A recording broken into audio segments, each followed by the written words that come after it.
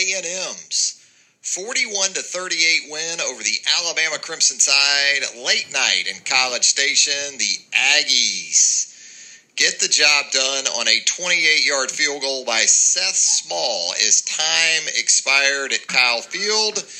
So much to talk about. We'll allow everyone an opportunity to get in here. Gilbert's checking in. I know for a lot of you folks, this one's tough, but consider this maybe an opportunity to relieve yourselves of some of the stress following that one. Alabama had so many chances in this football game, and it was a game in which, in a lot of ways, Ben, how you doing? Alyssa very clear on her sentiments to get things going. Michael not too far behind her, it appears. But it was a game in which, once again, you look at it statistically, it was one of the games in which if you're a stats are for losers person, you certainly have the information to back you up in that sentiment. And if maybe you're an analytics proponent and you say, look, there are certain stats you can look at, and typically if a team is on the wrong end of those, they're going to lose the football game, especially in a one-possession game like this one. Alabama with 522 total yards, A&M with 379.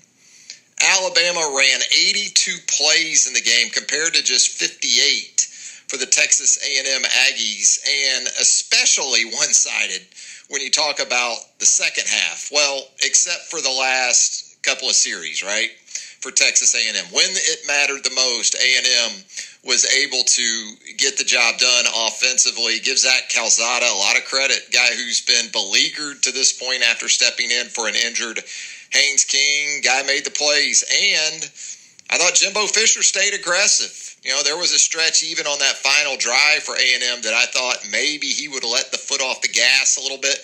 A lot of times you see college coaches in general, once they get to about the 30, they say, well, we'll just kind of get in the middle of the field here, put it on the foot of the kicker from 45, 48, 50 yards out. Jimbo didn't do that. Kept pressing the issue, got a big pass interference call down there inside the 10 and set Small up with a chip shot. But you talk about total plays, very much in Alabama's favor in the game. Just about every area you want to look at. Time of possession, that's a big-time stat is for loser, right? 33 and a half minutes of the football in possession of Alabama. Just 26-13 for A&M. But you know what? When you have the red zone type of issues that Alabama had in this game, you kick 2 red zone field goals, you throw a red zone interception, and you have a sequence there in a couple of those red zone trips where Brian Robinson might very well be your best offensive player right now. As the game played out Saturday night, it felt more and more like that, didn't it? That Brian Robinson was the guy you wanted touching the football. Well, you had 6 snaps from inside the A&M 5 there in the fourth quarter. And, well, not in the fourth quarter, on the one field goal drive. Earlier, though, you had 3 snaps from inside the 5. The third one, Bryce throws the interception there. And then also in the fourth quarter, you have 3 snaps from inside the 5. You throw it 3 straight times.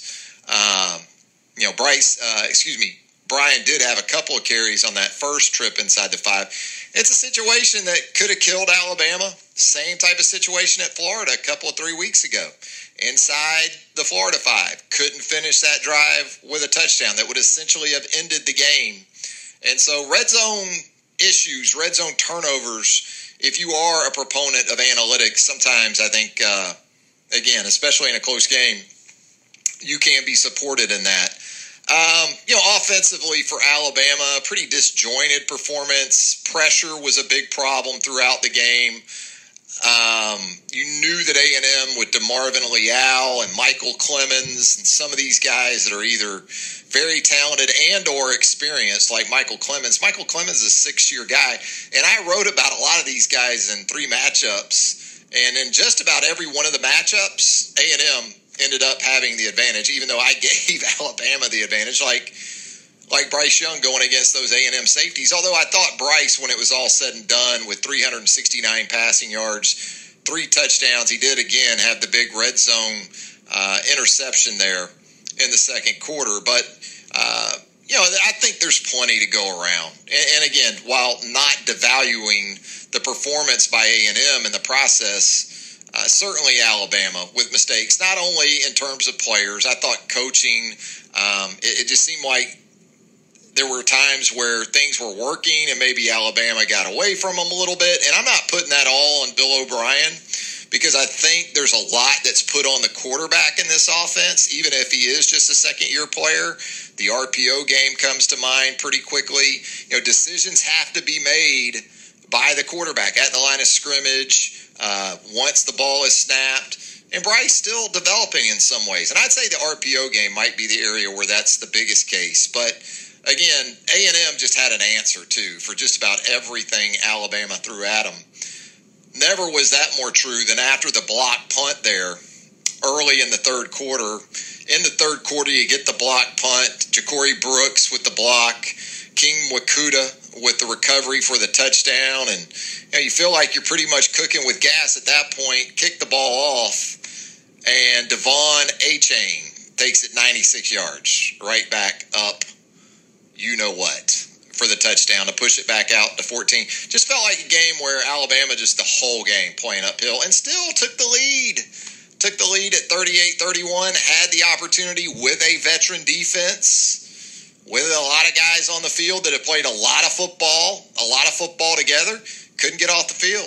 And it started with a kickoff out of bounds. And you've heard me talk about that. It's probably the one penalty in football I dislike the most, because to me it just should not ever happen. But it happened for both teams in this game. A&M had a kickoff go out of bounds. Will Reichard has had a couple of these this season. The latest one there in the fourth quarter after Alabama had taken the 38-31 lead, I believe it was. And again, so if you want to talk offensive shortcomings, you want to talk defensive shortcomings, you want to talk special team shortcomings, it's all there. It's all on the table for you in A&M's 41-38 victory over the Crimson Tide. And again, A&M answered just about every time Alabama hit the Aggies with something. And it kind of started early in the game.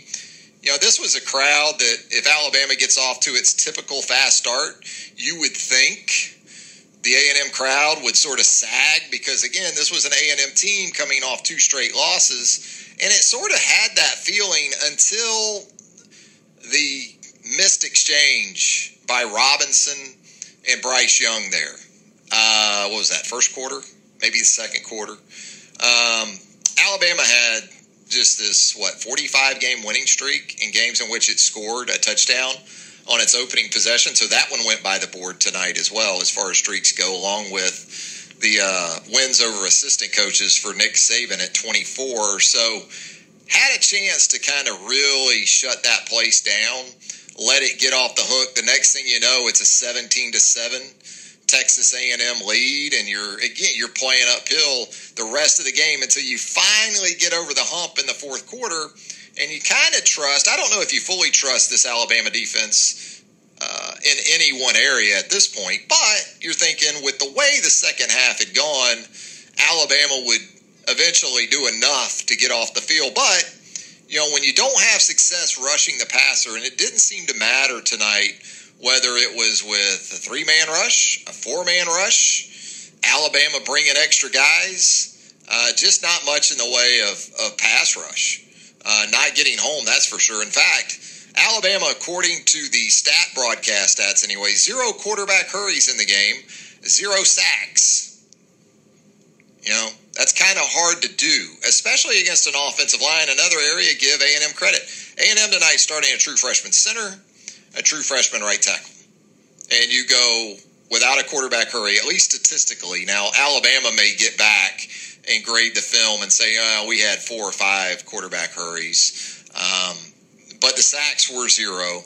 And then you look at A&M, their pressures were getting home, especially in the first half. 4 sacks for A&M, 5 quarterback hurries the Aggies were credited with by the home team stat crew. So you got to keep that in mind. But your eyes told you. The Alabama pass rush wasn't good enough. In the first half, it was mistake upon mistake by the defensive side of the football. You had guys in wrong gaps again. It looked like Florida in a lot of ways. Not that A&M ran the hell out of the ball like Florida did, because the Aggies finished short of 100 yards rushing in the game. So, but I thought A&M still, between throwing it to the backs, and also Jalen Weidermeyer early in the game, the tight end that we talked about a lot throughout the week, really hurt the Alabama defense. It seemed as if Jimbo kind of taking a page from Lane and some other guys, and even Florida a few weeks ago. Man, once the book gets out on you, it's tough, because once opposing offensive coordinators, head coaches, you name it, see something that they feel like they can attack, they're going to keep doing it.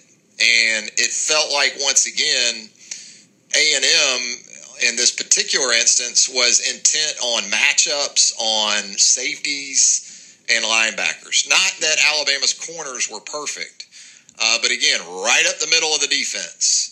Alabama up front, opposing offensive coordinators, opposing offenses, they're not afraid to stick with the run game, even if it doesn't work early, because at some point they feel like they're going to find success with some aspect of it.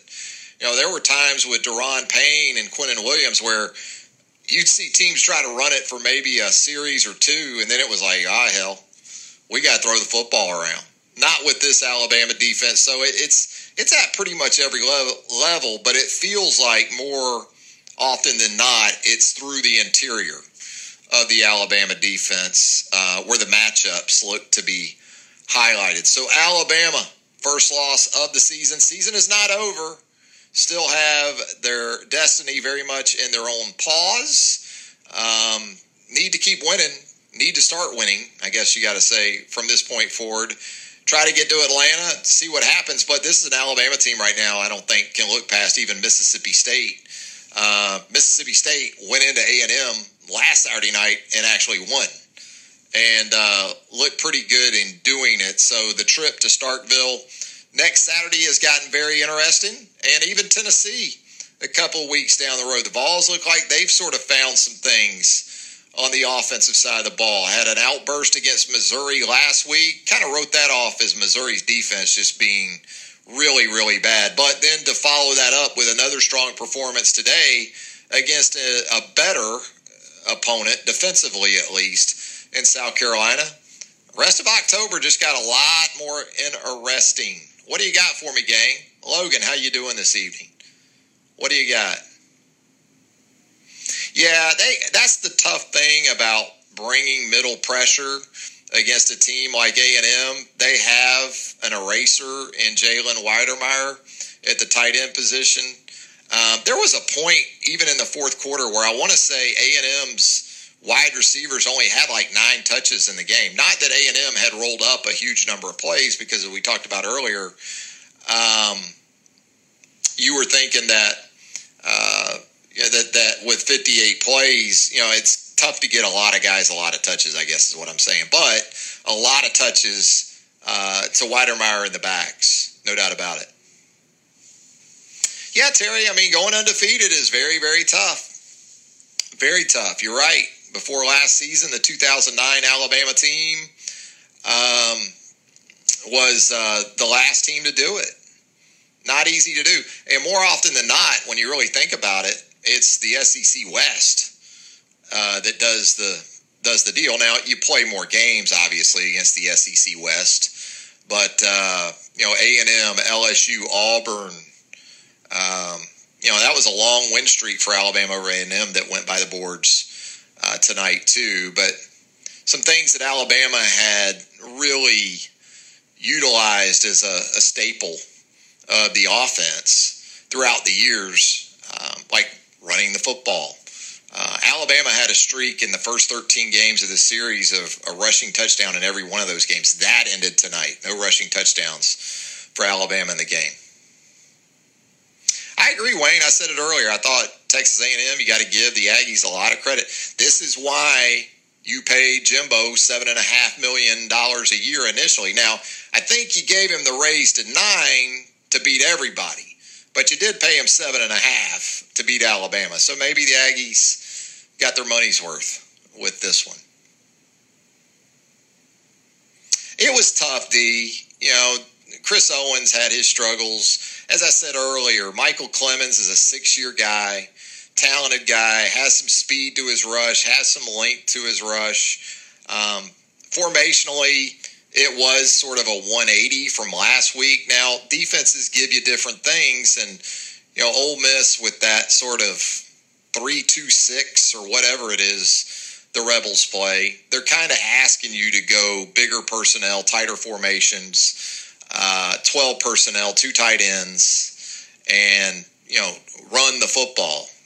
Alabama was more back towards, whereas there was 12 personnel, it was a lot of Jaleel Billingsley and Cameron Latou tonight. You didn't really see a lot of Kendall Randolph. So, in the kicking game, we won't talk about it enough, but the kickoff return right after the punt for the touchdown, that's huge. And, if you want to talk about some strategic decisions that were interesting, I certainly thought Nick Saban not using any of his 3 timeouts right before the end of the half there. Although Alabama was getting the ball coming out, it still was interesting to me. And I understand in a lot of those situations we've seen Nick Saban not use the timeouts going into the half. But we haven't seen Nick Saban in a lot of situations where he's down 14 in the second quarter and he's got an opponent backed up with the opportunity to utilize him in that situation. More often than not, he's up 14 and he can just go to the half. But I felt like at the time I posted it in the roundtable thread. If this ends up being a one-possession game, that could end up being pretty big. Now, we'll never know. I felt like Jimbo at that point with a 14-point lead was going to try to run it 3 times, maybe throw it on third down.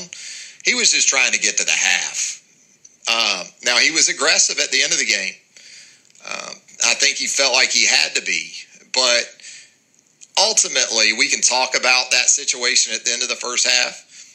Alabama still had a 7-point lead late in the fourth quarter with an opportunity to close out the game and had dominated defensively for the better part of a quarter and a half in the second half. And for whatever reason, it all came undone once again. eBay Motors is here for the ride. Remember when you first saw the potential? And then through some elbow grease, fresh installs, and a whole lot of love, you transformed 100,000 miles and a body full of rust into a drive that's all your own. Look to your left. Look to your right. It's official. No one's got a ride like this. There's nothing else that sounds like, feels like, or looks like the set of wheels in your garage. With over 122 million parts, you can make sure your number one ride or die stays running smoothly. So there's no limit to how far you can take it. Brake kits, turbochargers, engines, exhaust kits, roof racks, LED headlights, bumpers, whatever your baby needs, eBay Motors has it. And with eBay Guaranteed Fit, it's guaranteed to fit your ride the first time, every time, or your money back. Plus at these prices, well, you're burning rubber, not cash. Keep your ride or die alive at ebaymotors.com. Eligible items only. Exclusions apply. Worried about letting someone else pick out the perfect avocado for your perfect impress them on the third date guacamole? Well, good thing Instacart shoppers are as picky as you are. They find ripe avocados like it's their guac on the line. They are milk expiration date detectives. They bag eggs like the 12 precious pieces of cargo they are. So let Instacart shoppers overthink your groceries so that you can overthink what you'll wear on that third date. Download the Instacart app to get free delivery on your first 3 orders while supplies last. Minimum $10 per order. Additional terms apply. Yeah, Rod, we didn't really see Trey Sanders, at least on offense. I think part of it may be Trey still getting back to full go in terms of how they can utilize him on a down-by-down basis.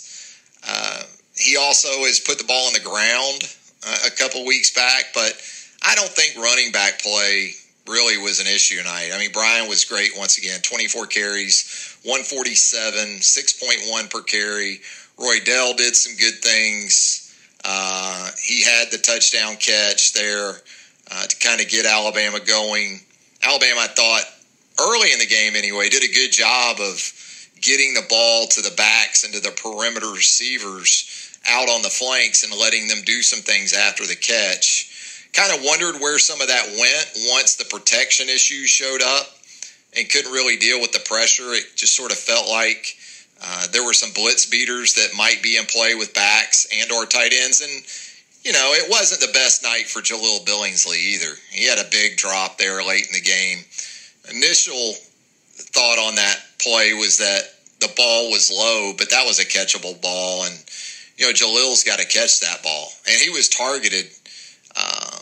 He was targeted plenty in the game. And I don't see him here with a reception.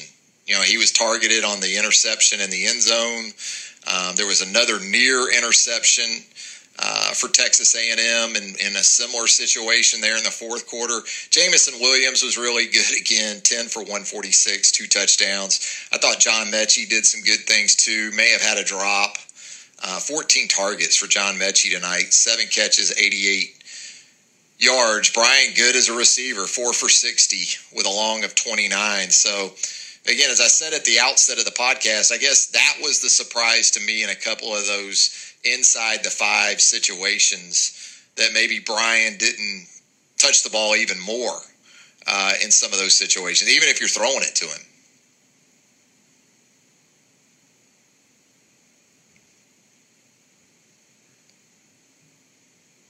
No, I'm not blaming it on any one play, Kim. Not at all. But there were certainly important plays down the stretch where you anticipate guys that you've seen make those plays, make them. In every phase of the game, you expect to see Will Reichert kick the ball in bounds. You expect to see Jaleel Billingsley come up with a ball that's a little low but certainly catchable. You expect Alabama's defense, especially as much as those guys have in snap experience, to be a little bit more of a factor than they were down the stretch. Yeah, I don't know, Trey. We saw Bryce do some things. I think he had a career-long run tonight. What was it, a 15-yarder that he had? But, again, anytime Alabama went empty in this game, I cringed because they were just not in sync enough, whether it was protection, whether it was Bryce, whether it was the play call, having something hot that Bryce could turn to very quickly. Whenever they tried to go empty, it just seemed cringeworthy. And so if the ball doesn't come out hot against a team like Texas A&M, against a defensive front like Texas A&M and those linebackers and their safeties that they will blitz, it can be tough. And we can say all this, and again, it came down to situational football in a lot of ways, right? I mean, in a lot of ways, it came down to red zone and, cashing in on those opportunities. You look at Alabama's 5 of 6 in the red zone, but that one non-conversion, that's an interception in the red zone, so that's no points, not even a chip shot field goal in that situation. And then a couple of the conversions were chip shot field goals where they didn't get in the end zone. And look, they still scored 38 points. Now, 7 of those came off of special teams, but still had every opportunity in the fourth quarter to win the game. Yeah, Kim's not happy about the red zone offense. Jeff, this defensive line, this front, we talked about it before. They're really solid, I think. But there isn't a war daddy. I said this earlier kind of in the podcast. There's just not a war daddy type that's going to, do things either. You've got an edge guy in Will Anderson. And I didn't think Dallas Turner was bad tonight, having to step in for Drew Sanders, by the way. Pretty commendable job for him. But it's more guys that have been around for a while that sometimes you're, wow. And it does seem like the book is out on Alabama's pressures because, again, even for an offensive line with 2 true freshmen, they seem to have Alabama's pressures in their back pocket, And then, mistakes are a big part of it. We've talked about it a ton. I mean, you turn it over a couple times and especially in the red zone. And then you also turned it over, though, right out inside your side of midfield. Those typically come back to haunt you.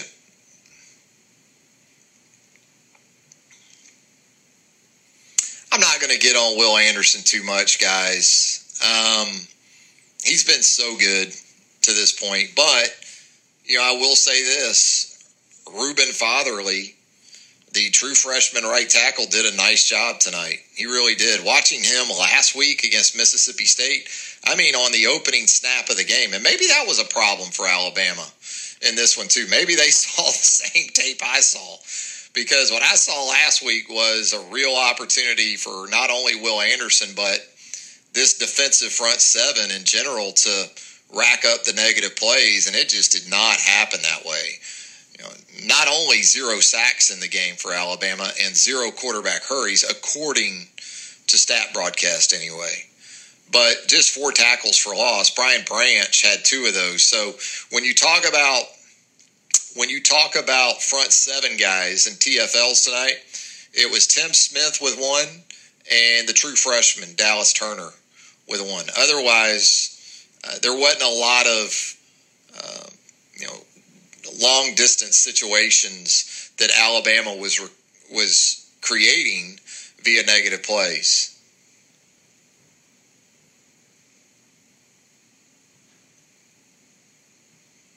I don't know if it was Jimbo's defensive plan. Jimbo gets credit for the win, but Mike Elko, the defensive coordinator for Texas A&M, he wasn't going to leave anything in the bag, it doesn't seem like. He was intent on bringing pressure, and it worked. And especially when you consider, too, Jace McClellan not being available. Jace in passing situations, maybe not their best blitz pickup guy, but he's not far off from Brian. So when you go from Brian to the third guy, and you saw one of the sacks on Bryce at least, not blaming Roydell, but he was in the game. It looked like maybe there was a little bit of a mix-up for the left side of the offensive line on who to take there, and Roydell got into a tough situation with Tyree Johnson, who's a 245-pound weak side defensive end. So this isn't to throw Roydell under the bus, but and also what Jace gives you as a receiver. I thought Bryce really covered for that, and so did Roydell. Roydell had the big catch for the touchdown there in the first quarter, so he picked up the slack a little bit with that 20-yarder. No, I don't know to what extent Trey Sanders is available, but he dressed. I saw him on kickoff coverage, so it's just the offense where he isn't really helping that much. All right, gang, it is late night. I've got to get back to writing. Michelle, it's a good point about Malachi. It happened so early in the game, you tend to forget about it, but that was a big play. I know that Brian gave up the touchdown catch to Ainias Smith to tie it, but Ainias Smith, going into this game, it was bizarre to see his numbers where they are because he's too good. And some of that, I'm sure, had been impacted by the quarterback situation and the development of Calzada. But Ainias showed you on that little kind of slot fade against Brian Branch that you get him matched up on star defensive backs, and maybe Malachi would have been tougher to beat there.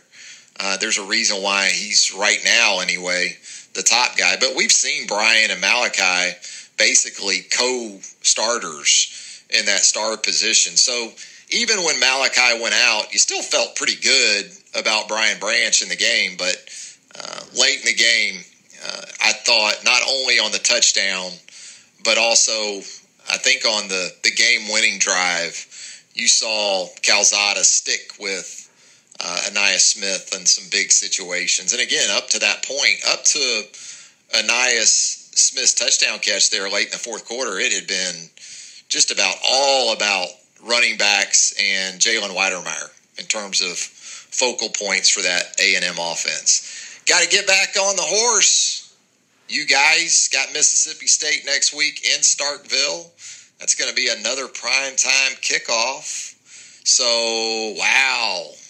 Even in defeat, going to be a ton of Alabama talk this week, and we're certainly going to have you covered at BamaOnline.com. Jaleel Skinner, you did get a big commitment on Friday from the nation's top tight end prospect out of IMG, so we've got coverage of that for you at the website, and we're going to continue to cover this aftermath of Alabama, Texas A&M, College Station. Charlie Potter in College Station, he's got us covered out there, and we'll certainly keep you up to speed as best we can at the website. Hang out with us on the Roundtable, the premium message board of choice, right there at BOL. And if you missed any or even all of this podcast, this edition of Instant Analysis, it will upload at the Bama Online Podcast. We'll have it right there for you, for your listening pleasure or displeasure, given the events of Saturday night out in the state of Texas. Take care, everybody. Travis Reier thanking you once again for joining us right here on Instant Analysis. Okay, picture this. It's Friday afternoon when a thought hits you. I can waste another weekend doing the same old whatever, or I can conquer it. I can hop into my all-new Hyundai Santa Fe and hit the road. Any road. The steeper, the better. Because my all-new Santa Fe is available with H-Track all-wheel drive, so I can hit the trail without a worry in the world. Heck, with 3 rows and best-in-class rear cargo space, I can pack the whole family in with all our gear. We've got available dual wireless charging for our phones, so we'll never lose touch with civilization, and we won't lose touch with the primordial power of Mother Earth. So which is it? Waste the weekend or do something a little more epic? And conquer it in the all-new Hyundai Santa Fe. Visit HyundaiUSA.com or call 562-314-4603 for more details. Hyundai, there's joy in every journey.